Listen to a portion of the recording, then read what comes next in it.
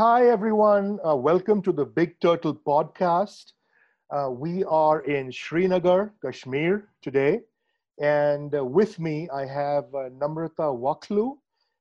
She is, Hi everyone. yeah, she is a friend of the family, and she's acquainted with my mother, and I connected with her on social media. And she has a very interesting Twitter feed where she puts up pictures and videos of her travels to Kashmir. Namrata, of course, is Kashmiri, and she was there until 2000 when the family left. So we are going to talk about her experiences growing up in Kashmir. And Namrata, so would you like to tell us what it was like, in from the early 90s onwards, and you said your family was in Kashmir for till 2000. Can you tell us what it was like? Because you were one of the families that stayed back, and I'm assuming things were not normal. Uh, uh, uh, Maybe you'd like to tell us a little bit about it. Yeah. Yeah. So I was just finishing school basically, 12th when the whole turmoil started, and by 1990, until 89, we didn't have a clue. We would see these small, incidents happening. Aaj curfew ho gaya. Now there will be no exams today, because there's been some kind of a protest somewhere, but we never thought of what was, awaiting us. So when the whole thing happened actually with 1990, the exodus and all, what happened was that ours was a big joint family. So my grandparents, my uncles, aunts, a whole lot of cousins. So we were a huge family. And when we saw everybody kind of leaving lock, stock, and barrel, they just picking up stuff and moving out, we also panicked because we had not experienced anything until then. Nobody had asked us to leave or, kind of given us any kind of hints that we should move out. But then seeing our relatives, our friends moving out, we also kind of considered it. But my grandfather put his foot down. See, we had a family business. None of us were in government jobs or, those kind of roles where we could have left and gone to, say, Delhi, Mumbai, taken a transfer with the government job or something. So my grandfather said, I think he was practical when he said, see, let's not get emotional about the whole thing. We have to see how would we survive. We had a flourishing business there from my great grandfather's time. There's a locality called Maharajganj in downtown. We operated from there since 150 years, we've been there. So he says, what would we do? What would we eat? Where would we live? I have this family of 25 members. We can't just get up and go. So he insisted. He said, if you guys want to leave, go ahead. But I'm going to stay here because this is where I was born. This is my motherland. So he got a little sentimental also. So everybody decided to stay back. Now my generation, we were a whole bunch of cousins. We slowly started moving out because we had college to do, and you couldn't have done it in Srinagar. There was no way you could go to a college there. So most of us, all of us rather, my generation, my cousins and all, we went out. So I went to Pune to study. But my parents, my grandfather, my grandmom, everybody was back there. So I would visit Srinagar at least twice or thrice a year whenever I had my holidays, semester breaks and all. So it was different. When I would go back, after my exams, the whole environment in the city was different. You could sense the tension, a lot of armed forces around, and you had to conduct yourself in a certain way. I'll tell you, my mom would come to the airport to pick me up. And if I would have worn a bindi or I would have not covered my head with a dupatta, she would panic.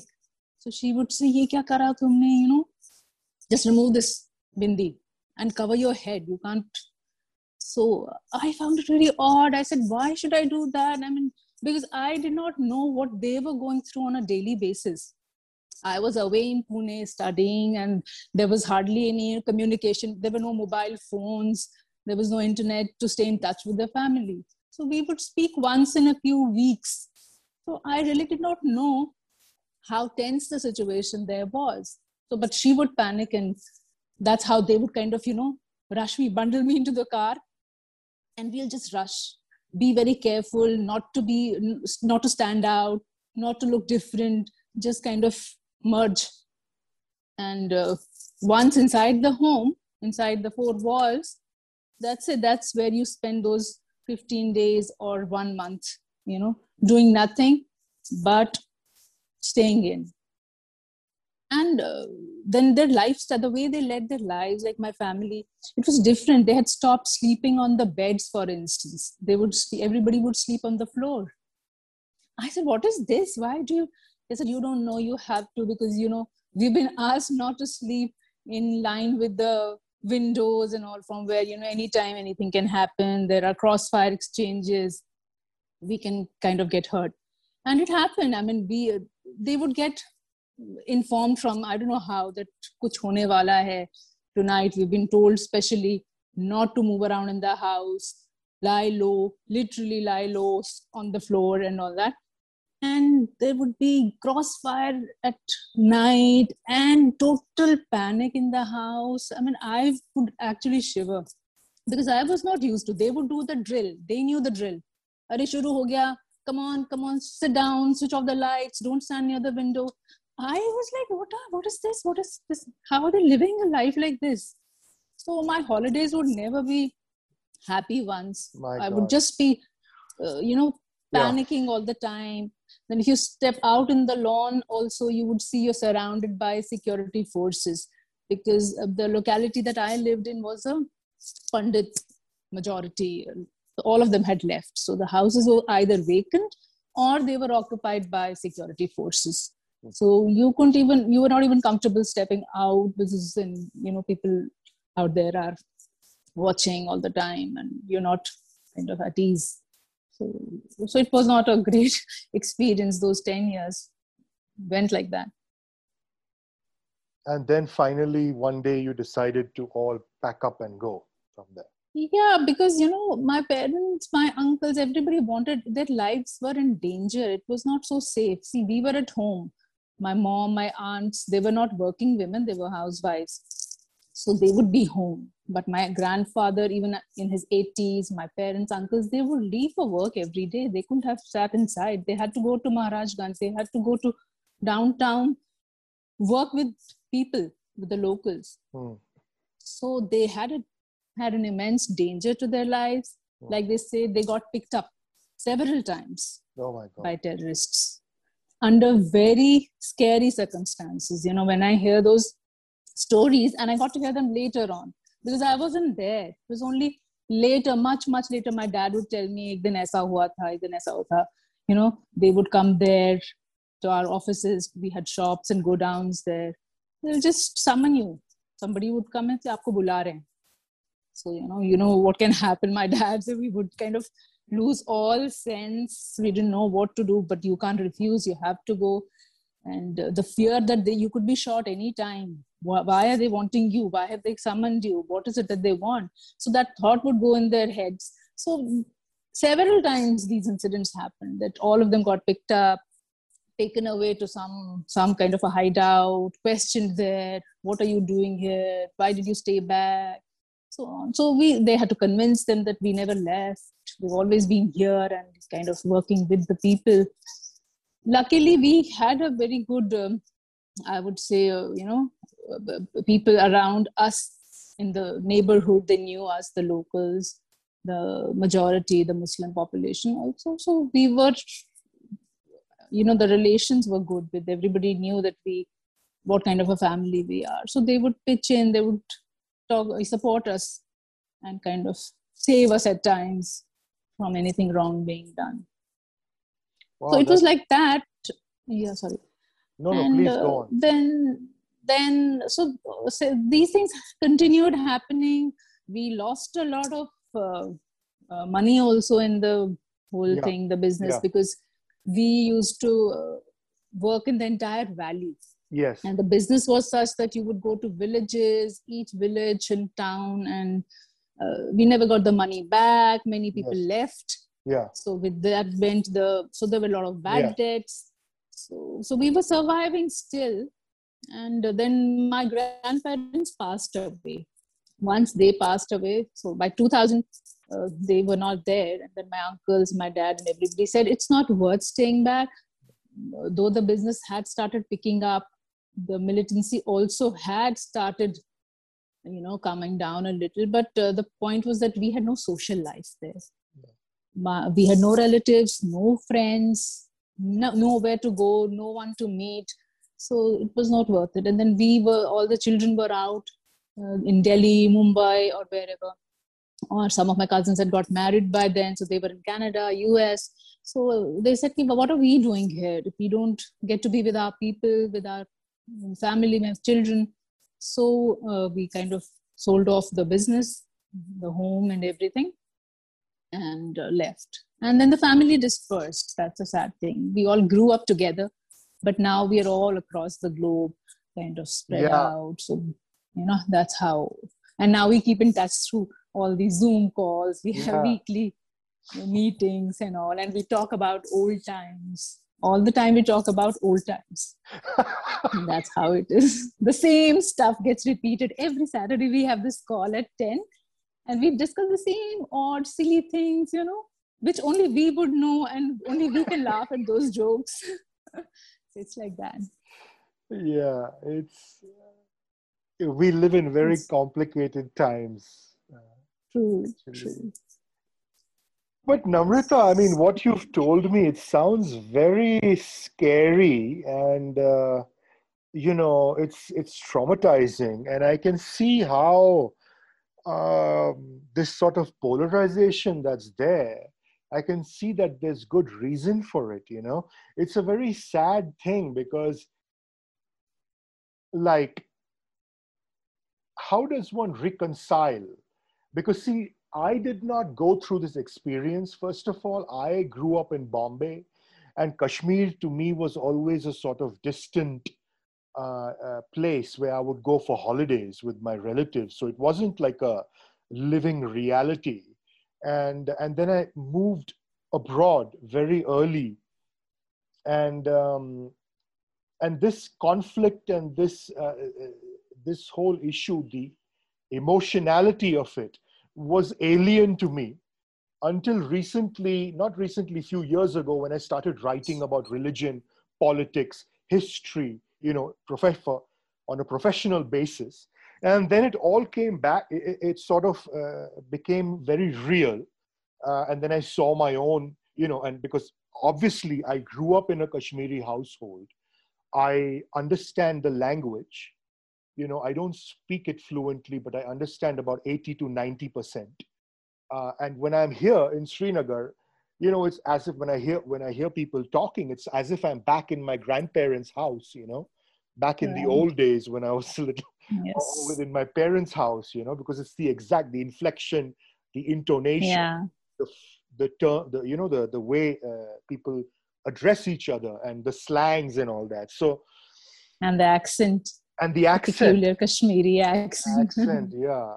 And I mean, and I have to tell you that maybe because of that, because I didn't grow up here, I found the people here to be very warm and very friendly and very they are mehman nawazi, They just want to call you into their home and give you tea and food. And this is the general culture here. So,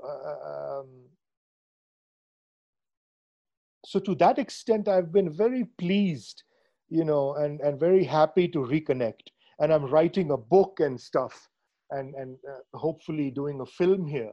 But things are slowly, the longer I stay here, I start seeing, now I can see beneath the surface. And clearly, there are forces here, even today, that don't want, things to get back to normal. Now, every 6 months, there is an attack of some sort and there is a killing, and it's like a message that's sent out to people. On social media, it's you see this happening all the time.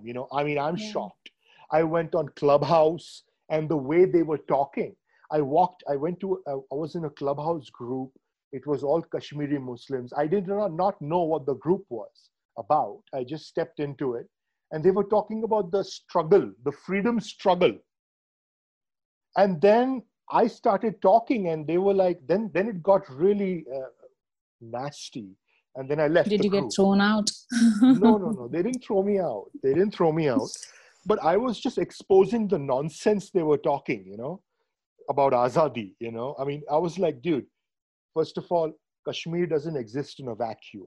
You have to look at all the entities around it, I mean, Azadi is like something, it doesn't come out of thin air. I mean, what is happening right now? So anyway, they didn't like that. And then they started saying things like occupier and oppressor and collaborator. Yeah. And then and I had these, now I kind of, I've become immune to it. But I had these experiences before with a journalist, and luckily I have the support of editors and the media, because I write for all the major digital platforms and all the newspapers. So, they know that I'm not like some kind of religious fanatic, because so they're not, so there's no chance of anybody branding me as that. And so this is a situation I find myself in. It's very sad, because either you're a bigot where you hate Muslims, or you are like, I don't know, the other side seems to be, they don't want things to return to normal, whether it's the journalists who write for left-wing magazines and outlets, or whether it's, and they seem to be working sometimes with these terror forces. There's a big expose about how Pakistan is cultivating these people in Kashmir, and I mean, it's just so scary. So,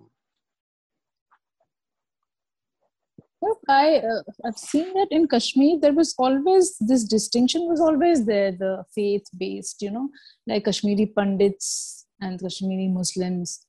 But there was never this, there was a line which nobody would cross. There was tolerance. We would respect the difference. It's not always important that we have to be same. We are similar, but we might not be same.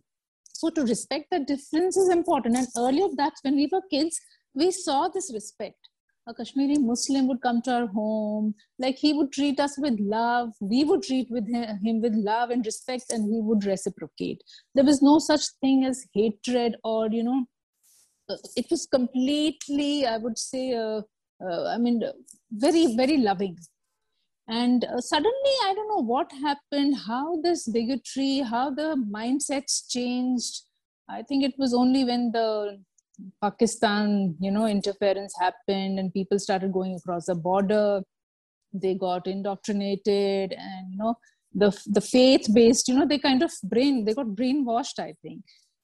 And otherwise, there was I haven't seen a Kashmir like this. We have grown up together. At school, we were Kashmiri Muslims, Pandits, friends. We ate from each other's tiffin boxes. We went to each other's homes. We ate at each other's place. There was no such thing ki iske ghar pe nahi khana, wo nahi karna, nothing like that. Yet we respected the difference because, Kashmiri Pandits had their own way of living. They would not want certain things to happen similarly for them. So that was respected. I think the difference was respected. Ab wo nahi hai. I think the younger generations who were born after the 90s, probably they don't even know what kind of an animal this Kashmiri Pandit was. Yeah. Who were they? What were they like? Were they like us, from amongst us, or something else? They've been told a lie. They've been told different stories. So all this Azadi talk, I think it's that generation now that's doing. I feel so. They feel that, we are, I don't know why they question that Kashmir is not an integral part of India, of mainland India. Then where was it? Where have we come from? We haven't dropped from where? We have been now, if you see, my last visit, I went to these some ancient medieval age temples from which are 1300 years old, 1200 years old. What does that tell you? Who, I mean, if we have come from out, where have we come from? We were there. So Islam came to Kashmir only, what, 700-800 years back? But Kashmir has a history of 5,000 years.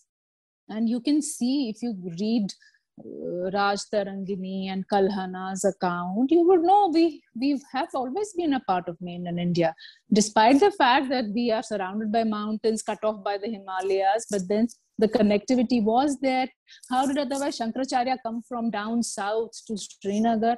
And the temple is there. That stands testimony to the fact that, and that was thousands of years back. So one is that we should not deny, no one should deny the Hindu past or even the Buddhist past of Kashmir. We should be happy, okay, we have evolved, we have changed, we should respect that also. If Islam came and people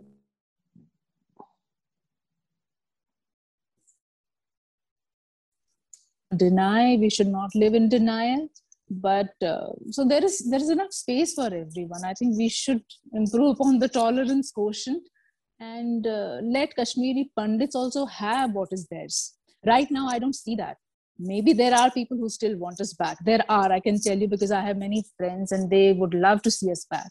Not one or two, but many such people are there.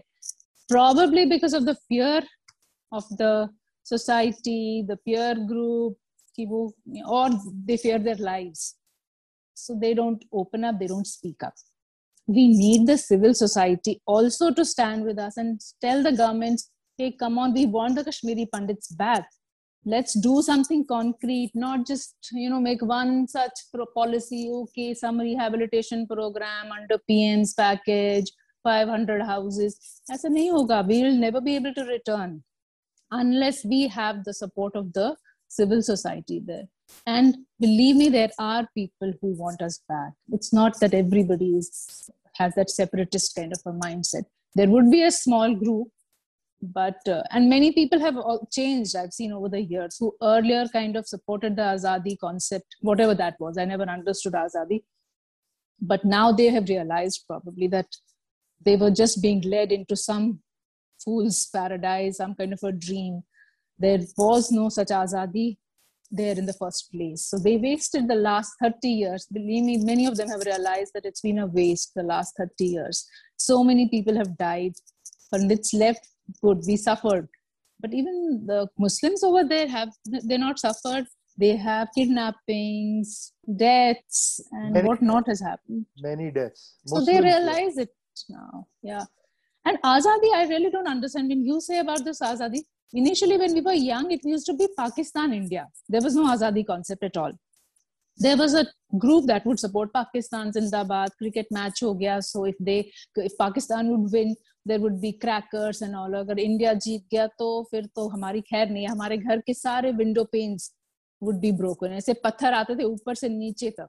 So we used to fear ki aisa ho ki in a cricket match, we would prefer ki India jeete hi na. Because if India would win, gone are our entire window panes would be shattered. Oh tuck. Yeah. So that was India-Pakistan thing. At school also you will see people, okay, Imran Khan, that was okay, fine. But when did this Azadi concept come in between? I think they realized that Pakistan is a failed state probably. No need to associate with them and let's create something else now, a new dream which doesn't exist anywhere. What Azadi and how will we be Azad? A tiny valley, Kashmir, only that little valley wants Azadi. J&K is huge. Not everybody wants Azadi. So how will they get Azadi and what are we going to do? Have they thought about it? I don't know. Is there a blueprint of this Azadi?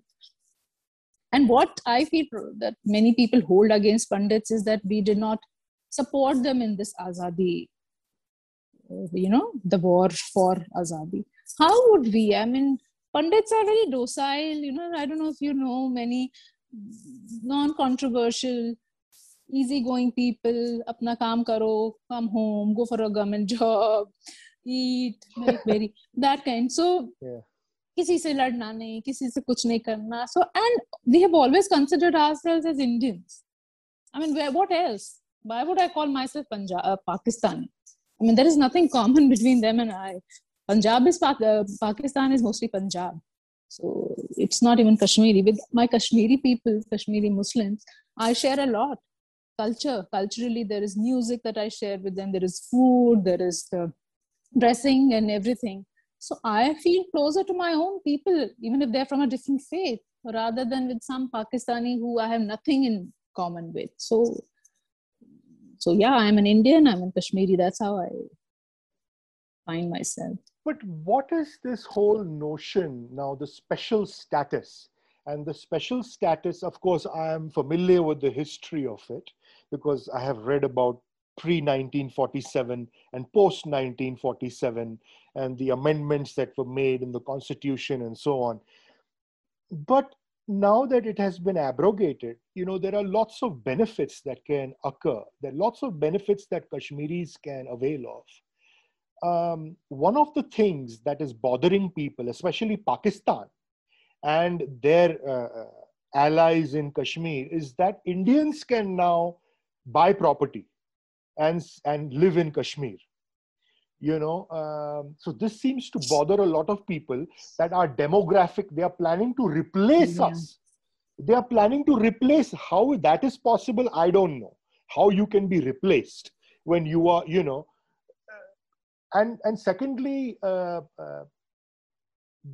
so many Kashmiri Muslims own property in India, all over India. They have businesses, their families, properties. I know so many myself who study there, who live there, who work there.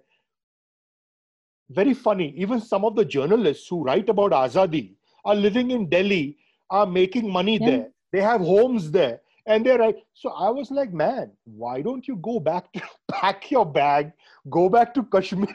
If you want Azadi, what are you doing in India? Just leave, So this is very funny. Yeah, so that's the hypocrisy. Hypocrisy, I mean, what do you think? What demographic change? People should be allowed to buy property. If you are allowed to do it, then why not other people? I mean, this is some kind of. You knew now that Kashmiri woman, Pandit or Muslim or anyone, marrying to a non-Kashmiri would lose her rights. Her children would lose rights to property or everything. So that was a part of this whole 35A and everything. So if that's gone, we should be happy. I don't know why we would want to have 35A and 370 back when our own girls, our own women were suffering because of that. So I have friends who are so happy now. They're married to non-Kashmiris and they still have land, they still have houses and farmland in Kashmir. And so my friend was worried. I have a doctor friend, she lives in Bangalore. She's married to a Kannadiga guy. She would say, what do? I have so much. My parents have property. Yeah. So I can use it while I'm alive. But once I'm gone, it's gone. I cannot pass it on to my two daughters. So that was very unfair. And if a law like that goes, we should be happy and not want it back. Similarly, when we can go out and buy, like you said, property everywhere else, all Kashmiris have properties in Delhi, Mumbai, Bangalore, Goa, Cochin. I've bumped into Kashmiris in every state.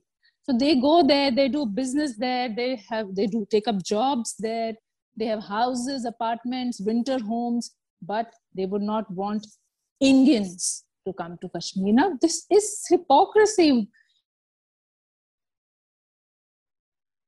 Doesn't mean 370 had gaya. So do you think every people will just get up, pack up their bags, sell their houses and go and relocate to Kashmir? Why would they do it? Who does that? Nobody living in, say, Mumbai, a Mumbaikar who's living there, working there, he would not just get up, sell that house and head for Kashmir. Nobody does that. There will be a very tiny percentage who might want a property there, a summer home, or there might be business interests, which is good for Kashmiris. what is the infrastructure in Kashmir? Abhi aap dekho, there's nothing over there. Once you go, it's such a beautiful place, but then it lacks. Bas wahi gine chune, there are a few hotels that you can name, you know, on your fingertips ki ye 3-4 jagah hai wahan pe. That also only Srinagar, Gulmarg and Pahalgam. If you go elsewhere, you don't have a decent place to stay or eat at. So we want investors to come and develop it. Do it so that in a way that the ecological balance and everything doesn't get hampered. I know it's a beautiful place and we don't want to spoil, we don't want to kind of, you know, pollute the place, but say that no one else should have a right to come and live there or work there, that's really unfair. That is being hypocritical. You know, this is not right. Definitely not. No, the government of India really wants investment, and they have tapped a few people. I'm actually in touch with them, and I'm also talking to some people in Bombay and Bangalore. Some of them are already on their way, and others are interested. So I'm trying to see if I can build some sort of a conduit. But there no good colleges, no good hospitals. Yeah. If you have a look, since you're there, there's nothing. There's just a handful of good colleges, good hotels, hospitals. Name it. There's nothing. You don't even have cabs. Like here, we are now used to Ola, Uber. Why can't we have it there? So once I go to Srinagar, it is like worrisome. How do I commute? How do I organize a taxi? And I have to pay whatever he asks for and take his tantrums because there is nothing else. How do the public transport is bad? How does one? So all these things matter, you know, and this will happen only when you let people come and you know, develop the place further. So that is required. And you know, you may be surprised, but a lot of Kashmiri Muslims, especially the working class, not the elite class, because the elite class have nothing to do, so they can foment unrest. But the working class, they think it's a very good idea, first of all, for outsiders to come in, set up factories or whatever. And they like the idea of a lieutenant governor appointed by the center, because these politicians have really destroyed, you know, I mean, they have taken full advantage of the people, of the government, of their semi-autonomous status and looted, whether it's this Mufti Mahbuba or whether it's Omar Abdullah and his family, or, you know, I don't know about the others, this Sajid Lone and this other Apni Aap party, but there are these entities, they are all allied with BJP. I mean, this Mattu is allied with BJP, and but right now it's a lieutenant governor, and people are very happy because they hate the politicians, especially the Kashmiri politicians, you know, they really hate them. So this is something I have seen. As far as business goes, the people who were appointed as the point men for the Indian government, especially in the hospitality sector, now on social media, they are being called Indian agents and collaborators and all. There's a hotelier, the guy who owns Pine and Peak.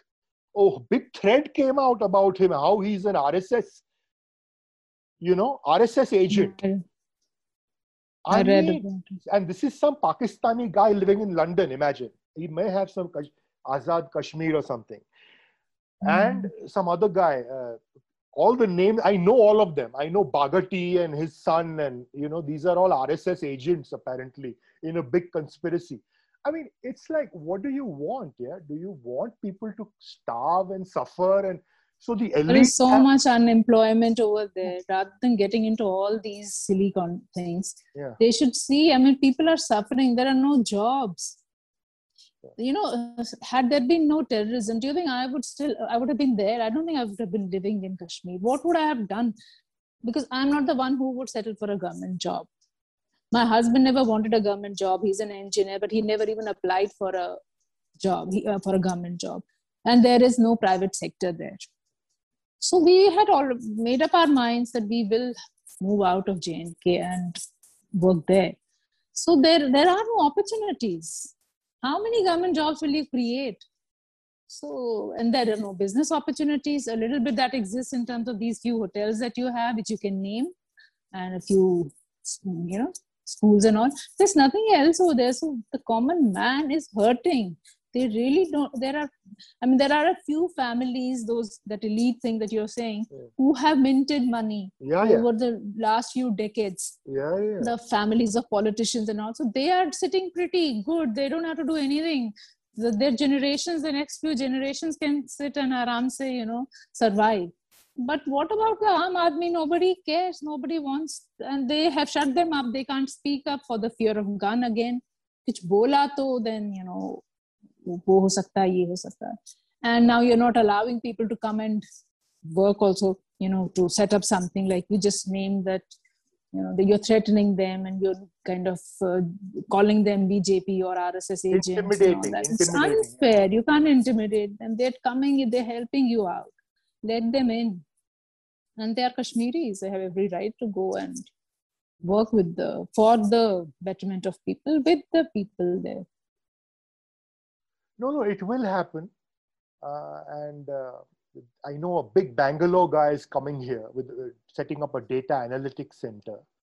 There are other FMCG ventures that they are trying. Lots of land has been allotted. But there is so much scope, I was talking to this family friend of mine in Bangalore, and I was telling him, man, this is like the Wild West, when the cowboys came and the pioneers, and they made it into the most prosperous nation on earth. This is what this is like today. You have all these jihadis and all, and then the land is wide open for investment, for business, for prosperity. But it's like, because of media propaganda, because of the factors that it has been sort of hamstrung. All efforts are hamstrung. But have you seen a change? Do you often come to Kashmir, or this is like after a long time? Because I personally have seen a change this time. There is an immense change, I think, for the better. In attitude. Yeah, the attitude, the environment and everything. I think things are improving a lot. But these militants are still abducting Muslims and killing Hindus and whatnot.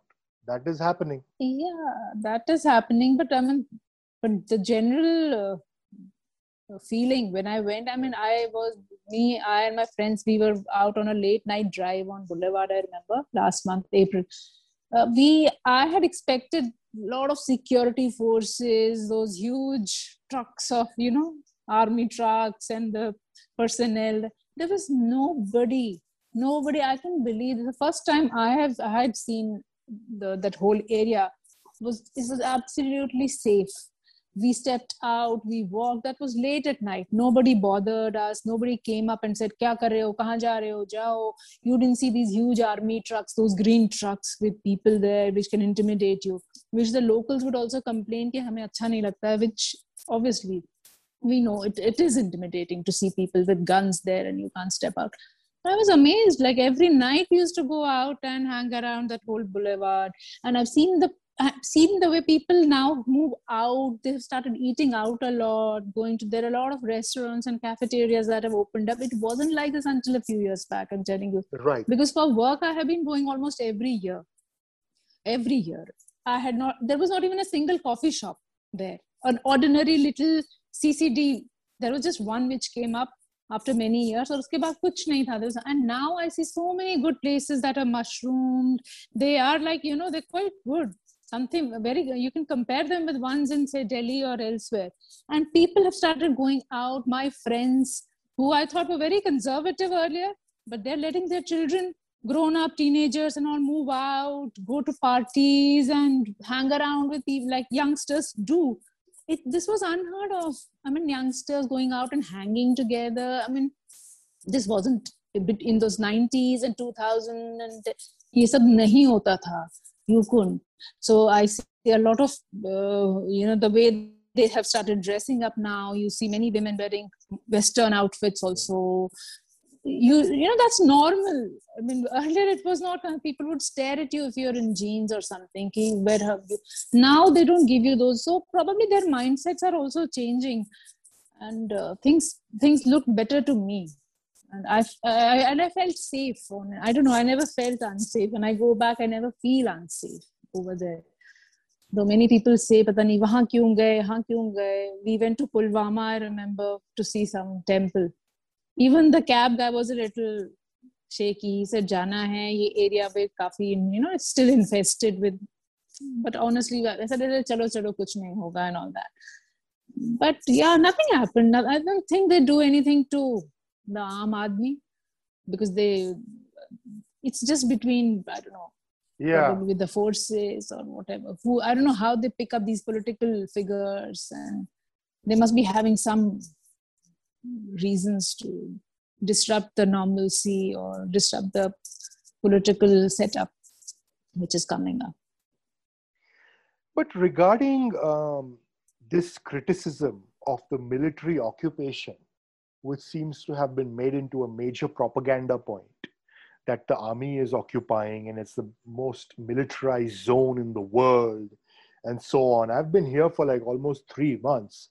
I don't see it as a militarized zone, Yes, there is I didn't army. see it too. Yeah, so there is army here, of course. But then there is terrorist attacks happening every couple of months, So, I mean, what are you... But most of those bunkers and all have gone, which used to be there. That's what I'm saying. This change that I've seen it like a normal city. I don't see those bunkers, not in the city anymore. Yes, probably on the outside, far-flung areas and all, there still is army because they need to be there. They can't just let it be open for, these people are still hanging around, the armed guys, the militants and all. So why the army has to be there, but there is a difference. I could tell it, being an outsider who visits every year. I'm telling you, I didn't see that army there. I didn't see those barricaded roads, those concertina wires or bunkers. I didn't see any of that. When we went out, even in South Kashmir, I found them only at some places. North Kashmir, we went towards Baramulla and all. Yes, some presence there. But nobody was bothering anyone. Nobody stopped us, for that matter. It was like any other place. So thoda bahut to rahega. See, that place still needs security. You can't just let it be.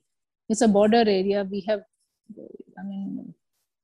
people crossing over. वो तो अभी भी हो रहा है ना. So for that you need the army. But if somebody says that they're harassing us and we feel intimidated, at least that's not true. Not now. It was there earlier, I know, but it's not there now. Now, Pandits are settled all over the world. Pandits are in Bombay, Delhi, Bangalore, they're in London, New York, Los Angeles, they're everywhere. And do you think it's realistic to say that they would leave that and then come back, even if the conditions were made, viable for them to do so? So this is something I hear again and again. What do you think? Would you? I know. Yeah. I think there should be an option to. Right now, there is no option for those who want to. Yes, not everybody is going to move. We have taken roots here now. Like, for instance, my children. What would they do? Or what would I do if I go back, or my husband do? We have to first look for some work. We don't even have a home to live in. Exactly. First of all. Okay, we buy one, for instance. I don't know. Then what would we do for a living? Then we have to look for a job. What would my children do? They're studying elsewhere. So it's difficult. But I'm sure there are many families, especially in Jammu, who are still living in those tiny huts and shacks. If you have seen Jammu migrant colonies. Yeah. I haven't seen them personally, but they say, I've seen pictures of this Jagti township and other. They are those little tenements, the little concentration camp-like buildings. They're filthy, one-room sets and all. Those guys in that 45 degrees, in those one-room sets with a fan and probably 5, 6, 7 people, I don't know how many staying. Those guys would definitely want to go back. I feel there should be an option. Leave it to us. If we want to go back, we will. Even if 50% want to go back, they should be able to go back. So there cannot be a condition. Now they put conditions on our return. That's what I don't like. you can't have a separate gated colony, you can't do this, you can't do that. So we should be there, able to come at our own will, respectfully, and live wherever we want. If we find ourselves safer in a gated kind of a colony or some area, let it be like that. Though personally, I would want us to live amongst everyone. But then people have these concerns. Are we safe? Are we going to be safe? Abhi dekho kya ho gaya? Like 2 days back, you saw this Kashmiri Pandit who was a politician also. So we don't know why. They say we don't know why he was killed. Was it because he was a politician, or was because he was a Kashmiri Pandit, or both? So it scares you. So if we go back, what is the guarantee that our lives are secure? And there are so many issues, but I'm saying make it a possibility that if I want to, I should be able to. Whether I do or I don't, that's my choice.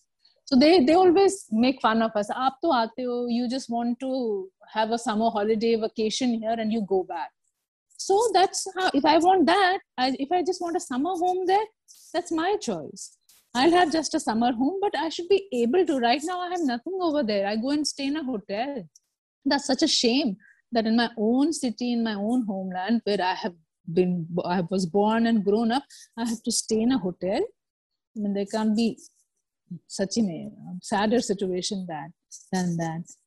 So let me own something. Right now, if I tell my husband, let's go and kind of make a little house or keep something, he doesn't feel that our investment is safe. Right. Because why would we want? It's not cheap over there.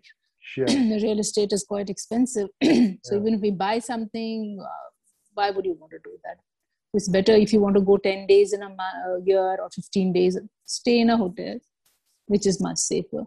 So unless they make the whole thing conducive and we are sure that, we can own a place there and be safe.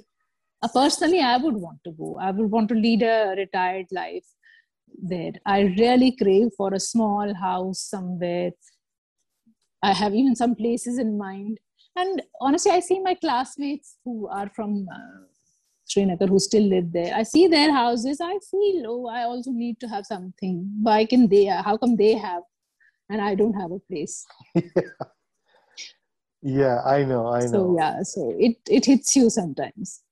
Yeah. I mean, I don't envy them. They live there, but I belong to the place too. I met a couple of brokers who are selling, they have properties outside Pahalgam and all these places. If you buy it outside, then it's about 50 or 40 lakhs. If you buy it inside near Pahalgam, then it's upwards of 1 crore, that kind of thing. Yeah. But land. Are you interested in? Land is available and people are buying land. It is available. Because Indians have money, so they can invest and just leave it, They don't have to worry about it. So, if you have spare cash, of course, you can always. Yeah. Even in Srinagar, land is available. Yeah. There are many friends of mine who kind of always send me these offers. Are you interested? Tell me, then we'll talk to so-and-so. This area, that area. So it's expensive, but it's still, one can think of buying. But the point is that we are not convinced. My family is not convinced that we should invest right now. Who knows future mein kya hoga? But I am very attached. I personally feel very attached to the place. I have lived in Delhi for more than 20 years now, but I don't feel like that I belong to Delhi. I don't feel like a Delhiite. Like my kids say, we are from Delhi, dil se aata hai. We are Delhiites. And I can never say that. I still feel I'm an outsider here. Right. Dil se feeling ही नहीं आती है. नहीं, बिल्कुल नहीं. And we sitting here miles, hundreds of miles away from Srinagar, but we keep a tab on what's happening there, what's happening on a daily basis, the politics. I don't know why we do that. In my family only, I do that. And my family, my kids, my husband, they always say, why do you have to, what's your problem? I mean, you don't live there, you're not going back there anytime soon, or why do you kind of keep on talking to people over there? I fight also a lot with people. So it happens, in these rooms. on social media, there are arguments, and then they're always like giving me those looks that why do you have to do that? Just let it be. Come on. I just can't snap that connection. It's not. I tell them you've not grown up there, so you don't know. My husband has also spent more time in Jammu. So he identifies more with the Jammu side of J&K. So I tell him, I said, you won't feel what I feel. Yeah. You see it differently. For him, he's not at all emotional about the place, honestly. And I'm just the opposite. So that's how it is. But it's too beautiful for words, That's the thing. Absolutely. This place is so beautiful. I mean, one doesn't even know. And it's like I have been to Switzerland, but it all looks artificial compared to this place. This is all natural. Too antiseptic kind of a place. Yeah. Too clean and too antiseptic. And the lakes are artificial. Many of the lakes there, they are man-made in Switzerland. Oh. Yeah, but there are some beautiful ones. I remember going from Lucerne to Interlaken. There is this whole number of lakes. They're so pretty. Yeah, they're very beautiful. In Kashmir has that rustic beauty, that raw beauty. Yeah. Which Switzerland, I would say Austria is probably closer, maybe. Austria, you're right. Yeah, quite nice. All these alpine lakes and meadows. You don't see that anywhere else in India, though you have Himachal is very beautiful, and Uttarakhand, of course, is very beautiful, but they are not like Kashmir. They're very different. No, not at all. Geographically. Not at all. Yeah. So Namrata, okay, I think let's, we can start wrapping it up. I just wanted to get some of this out there because I've had lots of people on the podcast, but I wanted to talk to someone who is not firstly in journalism or in activism, just a person who can, from the heart, talk about their experiences. And so this is what I wanted to talk. And I think a lot of people are interested. And also that when we talk about our experiences and when we talk about our fears, it should not be construed as bigotry, because on Twitter, there is this propaganda, that is like, people don't know what's going on, first of all. They have no idea. But they have an opinion on Kashmir. Yeah, they have an opinion. Oh, occupied, disputed, whatever, human rights, whatever. They're not looking at, what's the big picture. So anyway, thank you so much. And I will put this out in a few, and it's nice to get to know you a little better. And, thank you. And I'm sure this talk of ours will reach some people who, outside Kashmir, not many people really know about Kashmir. They might know about the beauty of it and they might know about Pahalgam, Gulmarg, but honestly, they don't really know what the problem was or how things were there. So if we have these talks and with Twitter and this clubhouse coming in, it has a lot of positives, honestly. They are now getting to know, Acha, Kashmir mein aisa bhi hota tha. This is what had happened. So I think it's good to talk about it while people of my generation are still alive, who know what Kashmir was like, what a beautiful place it was, and how tolerant people were there earlier. We should capture these voices and we should let people know. So thank you so much for giving me a chance to speak. I'm very emotional about the subject and I can keep on going on and on. But thank you very much. Thank you for coming. And in closing, I would like to say that those who are listening, please come to Kashmir. It's a beautiful place. The people, by and large, are very generous and very friendly. And you are not going to have any problems. You can travel at will. There are loads of gorgeous places. Come and spend a few weeks. People want you to come here. They look forward to your visit. And there is no hostility. You will be welcome whenever you come. So, absolutely. I second that. We are the warmest people, I can say. Kashmiris are the warmest people ever. So yes, people should come and kind of spend some time. Okay, thank you. Bye-bye. Have a wonderful day. Take care. You too. Bye. Thanks for listening to the Big Turtle Podcast. You can find us on YouTube, Apple, Spotify, and Google Podcasts. Follow us on Instagram and Twitter. See you next time.